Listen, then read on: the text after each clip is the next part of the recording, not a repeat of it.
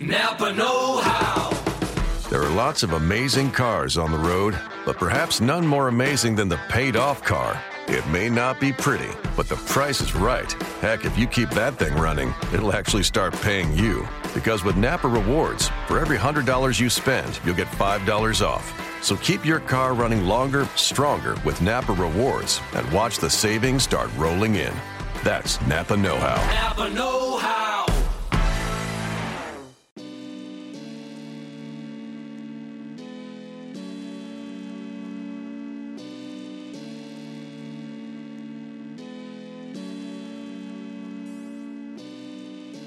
Locked On Trailblazers, your daily Portland Trailblazers podcast, part of the Locked On Podcast Network.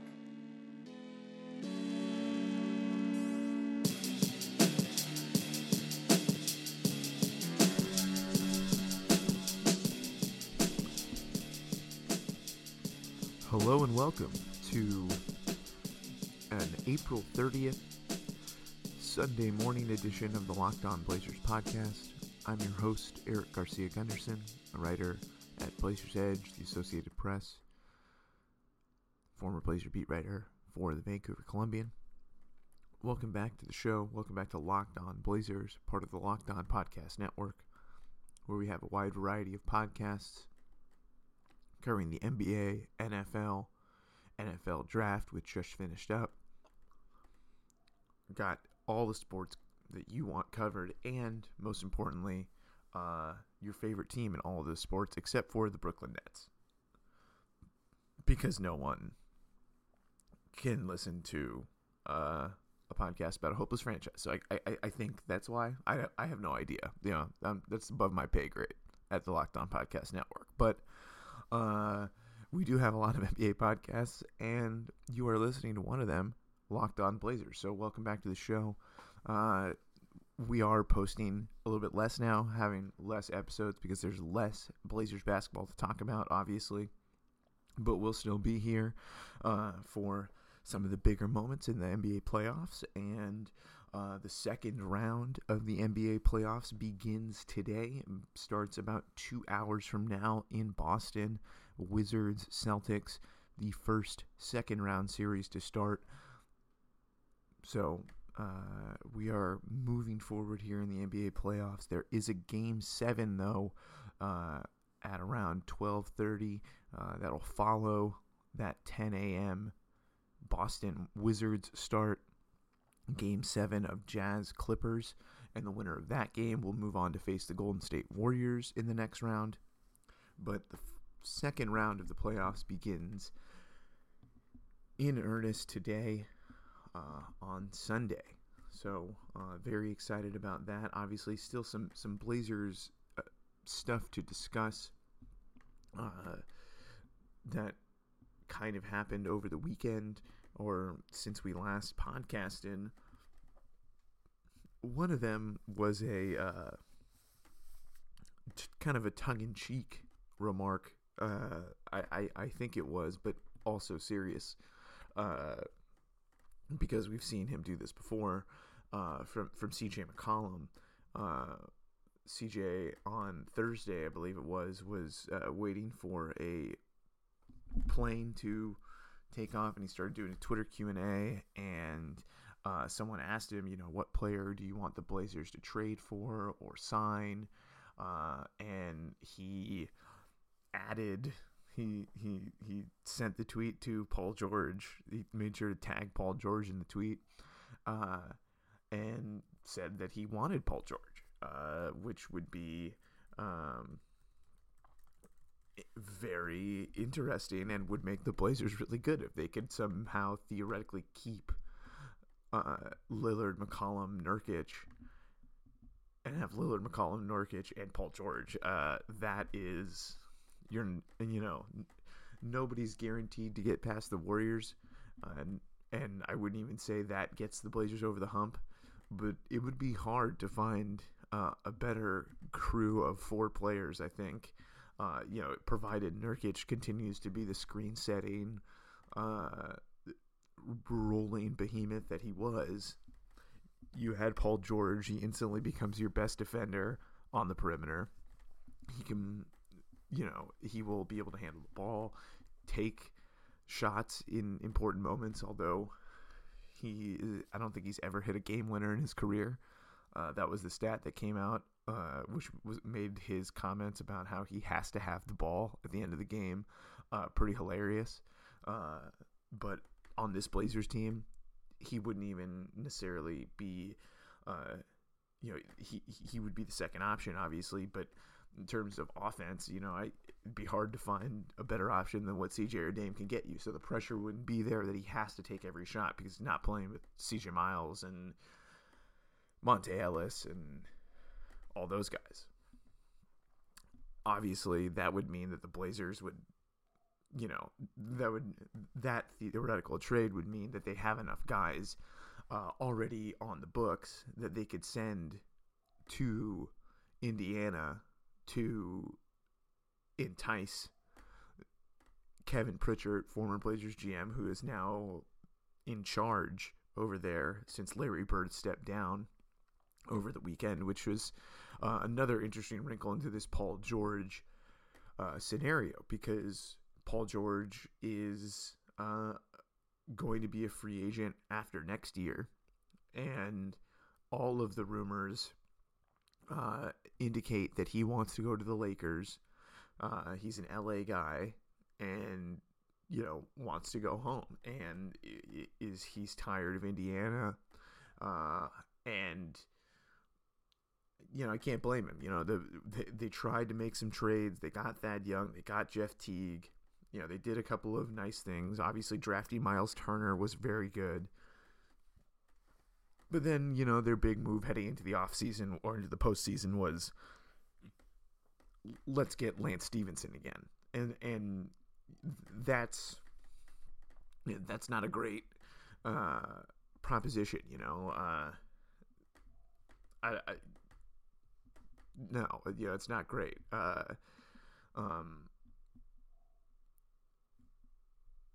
don't know what there would be theoretically for Portland to trade. Obviously, they have the 3 first-round picks, which you add that to any and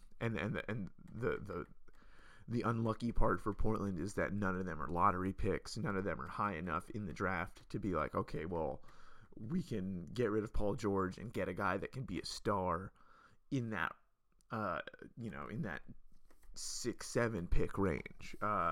So I guess this is one of those times where had Portland tanked, perhaps they would be in a better position to make trades. However, they still do have a bundle of picks, and if the Pacers are just looking to start again, you can be like, okay, well, we're going to start you again, fresh, you get rid of Paul George, who, you get rid of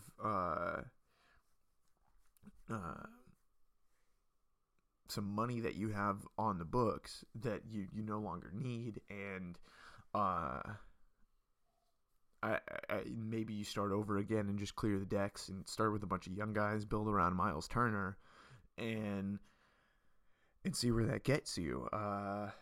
Jeff Teague is a free agent as well, so you get him off, you get George off by trading him, and then you no longer have the specter of him going to LA. Now that also, switching sides here, switching perspectives, Portland has already experienced what it's like to have a all-star leave in free agency, and if George is dead set on going to LA and being in that market,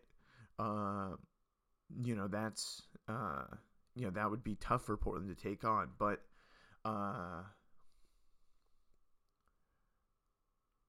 obviously, if you could get Paul George in any scenario where you don't have to give up CJ McCollum or Damian Lillard, I think you take it, because Portland's never going to get anybody of Paul George's caliber anyway. So I think, their window, obviously with Golden State, is not open right now. But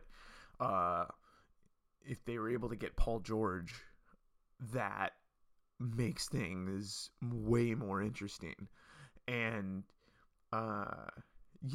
if something happens where someone on Golden State, there's an injury or something, or an injury on the Spurs or something like that, where, things open up, then, maybe if Portland, with that group, if Portland just has a chance where if crazy stuff happens, they've got a shot. The problem is that scenario is extremely unlikely, and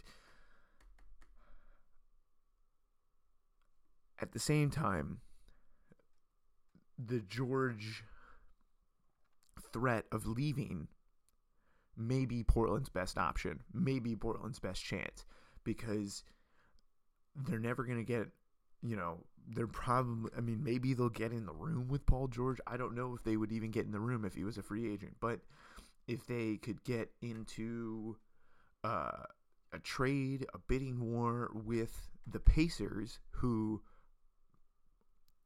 judging by just reading the tea leaves about Larry Bird leaving, they say it's not for health reasons, which is phenomenal. Good to hear that. But maybe he just doesn't want to deal with this because he doesn't want to deal with the pain and the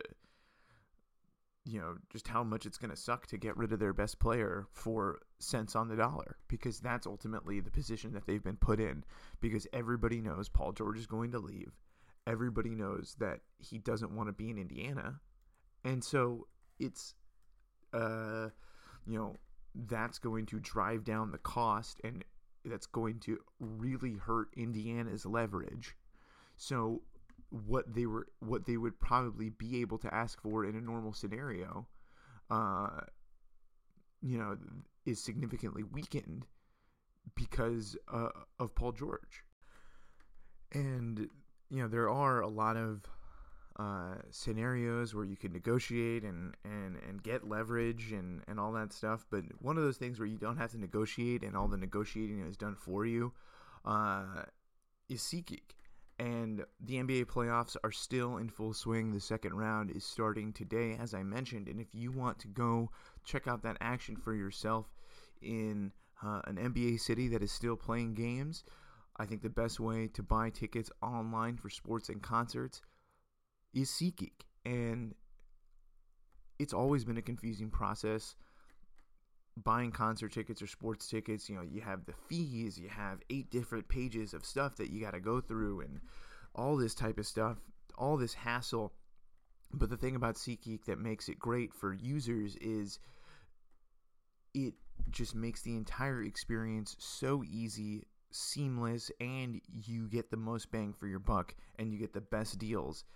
And it's also easier for you to sell tickets as well. But my experience with SeatGeek has been phenomenal. When I had buddies in town over the holidays, we went to that Blazers-Raptors game, pulled up the SeatGeek app on my phone, looked for tickets, found one with a great deal score, which means it's a better value, and SeatGeek grades those values from 1 to 100, 100 being the best and 1 being the worst, and they do all the price comparison for you across multiple ticket sites. It's kind of like kayak.com for tickets, and they do all that insanely quickly, saving you time and money so you can find the best deals for you to get the most bang for your buck and the best deals that fit your budget. But the best thing about SeatGeek is that my listeners get a $20 rebate off their first SeatGeek purchase. And to get that rebate, go download the SeatGeek app, go to the settings tab and click add a promo code and enter promo code LOBlazers, and SeatGeek will send you $20 after you made your first ticket purchase. Download the SeatGeek app and enter promo code LOBlazers today. And for clarity's sake, George has a player option after next season, so he could pick that up. There's no reason why he would, being as good as he is. It's a situation where he should, for his earning power, should get on the open market sooner, and that's what everyone thinks he's going to do. But getting Paul George in a trade is, as good of a chance as you're going to get to add a star. Now, whether Portland has the pieces that would entice the Pacers to do it, that remains to be seen. Obviously, if you bring in a guy like Paul George, that would mean that there's significantly less playing time for the Harklesses and the Crabs and the Turners of the world. So maybe you can, convince yourself you package a couple of those wings. You package, wings who, they have their drawbacks. Harkless, probably the most enticing prospect of the group, both because of his youth and because of his contract structure. Crab, great shooter, great three-point shooter that any team would want, and I think a team like the Pacers could use just a little hint of modernity in their attack on the offensive end, just to create a little extra spacing. And I think a guy like Crabbe would be a nice fit there. Portland, with how much salary they have, they may have to take on some other guys that are on contract for the Pacers if that were to work. But it's not going to be, Portland's not going to be able to give up Evan Turner and Myers Leonard and a first rounder for Paul George. They're going to have to give up someone who plays on this current team, someone who's a bigger part of this team than those two guys were. And both of them, Turner obviously a bigger part of the team than Myers was, but still, you're going to have to give up guys that help you win games in order to get a guy like Paul George. It's going to have to be Crabbe or Harkless or Aminu, whichever ones whichever guys that the Pacers want. Maybe you give them Ed Davis is expiring, which could have a lot of value. Also a vet, guy that can come in and be kind of a vet presence around the locker room, who's bounced around the league, has a lot of perspective that would be valuable for young guys if you are starting a rebuild, which is part of what Ed Davis's value was last year.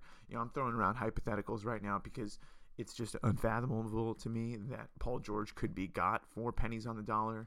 Portland, unfortunately, doesn't have like another all-star prospect outside of CJ and Dame that they can send to them. But, compared to what other teams have, it might be better than what other teams have to offer for trades. Obviously, because you look at, you look at Denver, and their best players that they could probably trade are Gallinari, Wilson Chandler, and those guys are already past their prime. They're already and it's already decided that those guys are not going to be stars. Those guys, and so that's a team I would have looked at. Houston always has the pieces to make something work. They always have the flexibility to make something happen, so they are always a potential destination for a Paul George scenario. But I do think that even though everyone's looking at Portland's cap sheets, oh my gosh, it's terrible.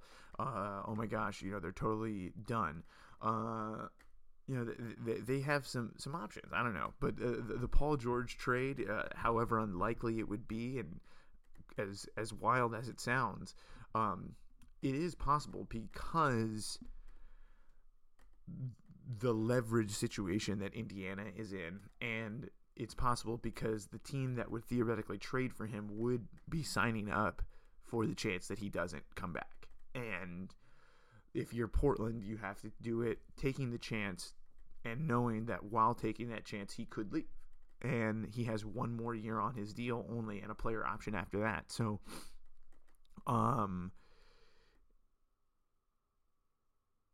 big question in the NBA, probably the biggest question in the NBA right now, is where will Paul George go? And now it's Kevin Pritchard's job to figure that out and to listen to calls and to listen to deals.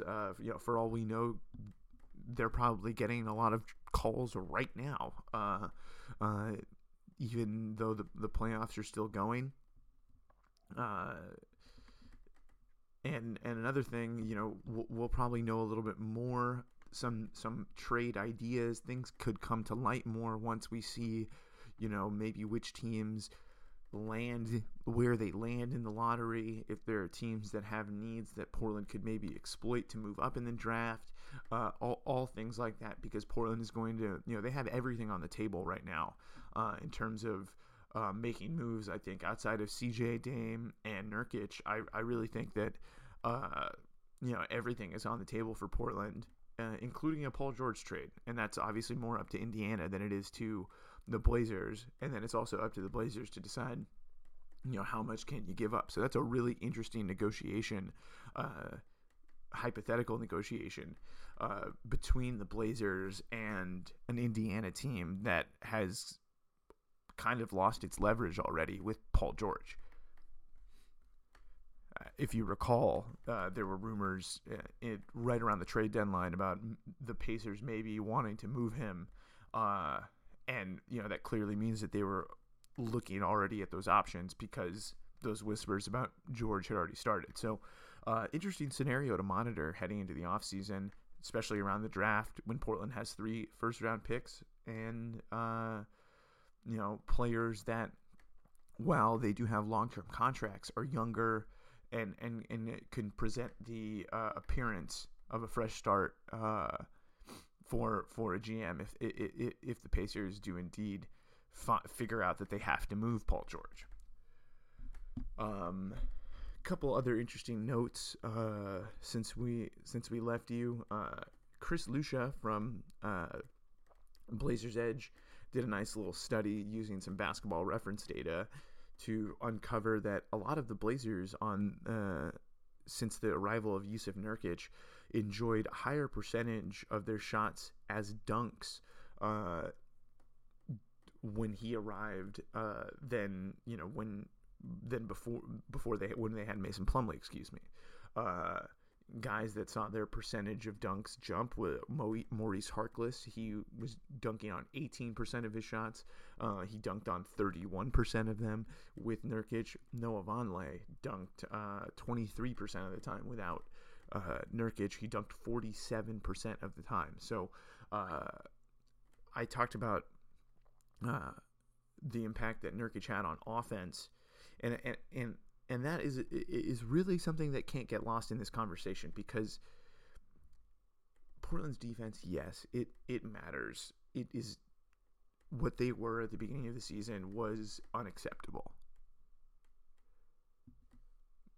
But I don't want to get too caught up in that and lose sight of the fact that before we even start thinking about they've got to tighten up their defense, their offense has to be guaranteed one of the best ones in the league. And everyone knows that that's where they have the most talent, is on the offensive end. And if they're not making good on that, if they're not a top 5 offense, whatever they do on the defensive end, it's going to make whatever happens on the offensive end worse. But they have got to do both well, and Nurkic helped just as much on the offensive end, if not more, than he did on the defensive end. Obviously, they made a big leap defensively when he got there, but they were already starting to trend up a little bit more in that regard. And the problem started to become their offense wasn't scoring. Nobody was respecting Mason Plumlee as a guy that can score. He was hunting assists out there, and I think the overall health of the offense just wasn't as good.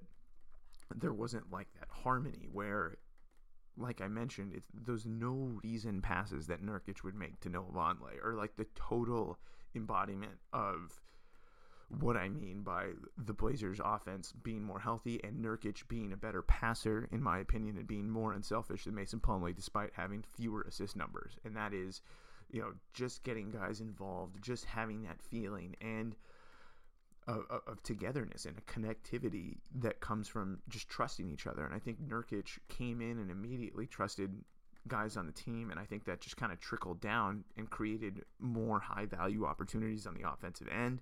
And I think it really was a major part of their growth. Their offense was one of the best in the league when he was on the team. I think they were top 2 or something like that. I mean, they were definitely top 5 on the offensive end, and I'm not looking at the numbers right now, but they were one of the best offenses in the league. And I do know that before the Plumlee trade, I think they were at 13th. So they really needed that bounce back. And while, I think a lot of the criticism, especially nationally, has rested on, okay, well, how does Nurkic help their defense? 3-point percentage, people have studied it. It's kind of random how it fluctuates. And that is obviously going to affect your defensive rating. And there's a lot of that. But, you talk to the players, they felt a little bit more of a safety net on the defensive end with Nurkic around. No matter what the numbers say, that's what the players say, and I trust them because they're out there. And, the other thing is that on offense, they were just so explosive, and they finally had that extra gear, and I really think it's hard to discount that because that's really... their defense, I think, was top 10, but their offense is what took them from, a middling team, both things. But the offense matters, and I just don't want to lose sight of that because, you look at Houston, they did it all year with a top 5 offense and an average defense. And I think for this Blazers team, that should be their first goal.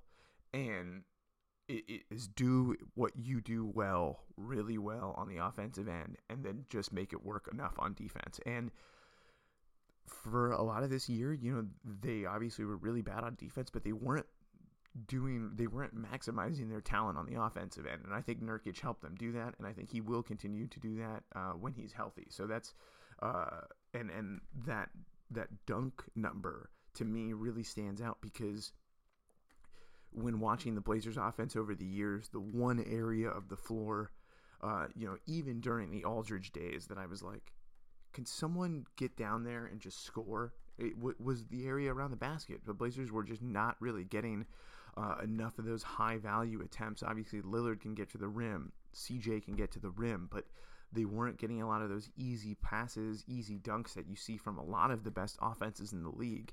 And Portland was performing really well offensively over these last few years, without a real big presence around there in getting easy baskets. And so the fact that Nurkic's arrival led to more of those easy baskets helps me, believe what I'm seeing a little bit in the numbers. And so, that is something that I think is important, and we shouldn't lose sight of in the conversation about this team moving forward, is that offense is a big deal.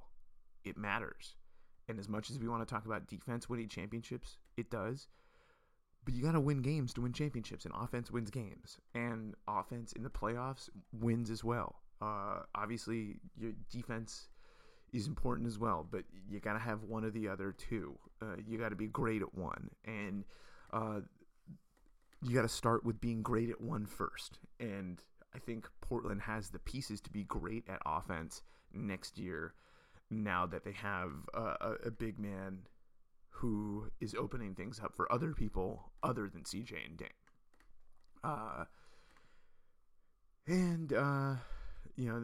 I think there's some other stories that went down that we wanted to discuss, or that may have come across for you. One of them that affects us in a way were the layoffs at ESPN. We obviously get a lot of our information and news from ESPN, and a couple of the people that were let go by their NBA section, Mark Stein, their great reporter, Scoops guy, who always had information on trades, free agency, what have you, has been an OG in the game for a long time. He was let go by ESPN, and then Henry Abbott, the founder of True Hoop, and their lead NBA editor, was also let go. Henry Abbott is a legend. I started writing about basketball on the internet, in like 2010, 2011, and Henry was always looked at as, like the holy grail. And when I got to write a story for ESPN.com for their True Cities section, where they let, people from specific NBA cities kind of tell a perspective from that city about their local team. I was really honored to have a byline next to Henry Abbott and to be edited by Justin Verrier, who was their Pelicans reporter, who was also one of the reporters who was let go. And it just sucks. And, the business, it's brutal. A lot of people knew that this was going to go down, but it still sucks. It doesn't help anything. It doesn't make it any better for those people that lost their jobs, and for the fans who are not going to have, for those of us who love the NBA, who love quality coverage, and, are going to be getting less of it from those really talented people over there. So, shout out to Mark Stein, Henry Abbott, Justin Verrier, Ethan Strauss, Calvin Watkins, David Thorpe, so many great ESPN personalities and talented people that, I'm sure will land somewhere great and will continue to do the work that they have made themselves known for. However, there's, as someone who has gone through this in media myself, I can definitely tell you that it's not going to get any better for the fans of ESPN and their NBA coverage. The coverage is just not going to be better. It's just a fact. So, that sucks. However, we really, I wanted to, just give those guys a shout out because, they were so important in me even being here right now, having this podcast here for you. Would not have happened, without the influence of all those guys. And my best wishes to them. And I'm very happy for the website that hires those guys. But I will miss True Hoop. I'll miss all that. And just remember how great of a place it was. Not just for the established writers like Stein, like Abbott, but for, up-and-comers like my buddy Sean Hyken and, Ethan Strauss himself, and a huge number of people that got their start writing for the True Hoop Network, or, if you got linked by True Hoop, or if you got associated with them in any way, it was the ticket. And it was a great moment in time, and it will never be the same. And so, sorry to go down the basketball Twitter memory lane, but with all this ESPN stuff, it feels appropriate to go down that way because that was a time when blogging was still kind of a thing.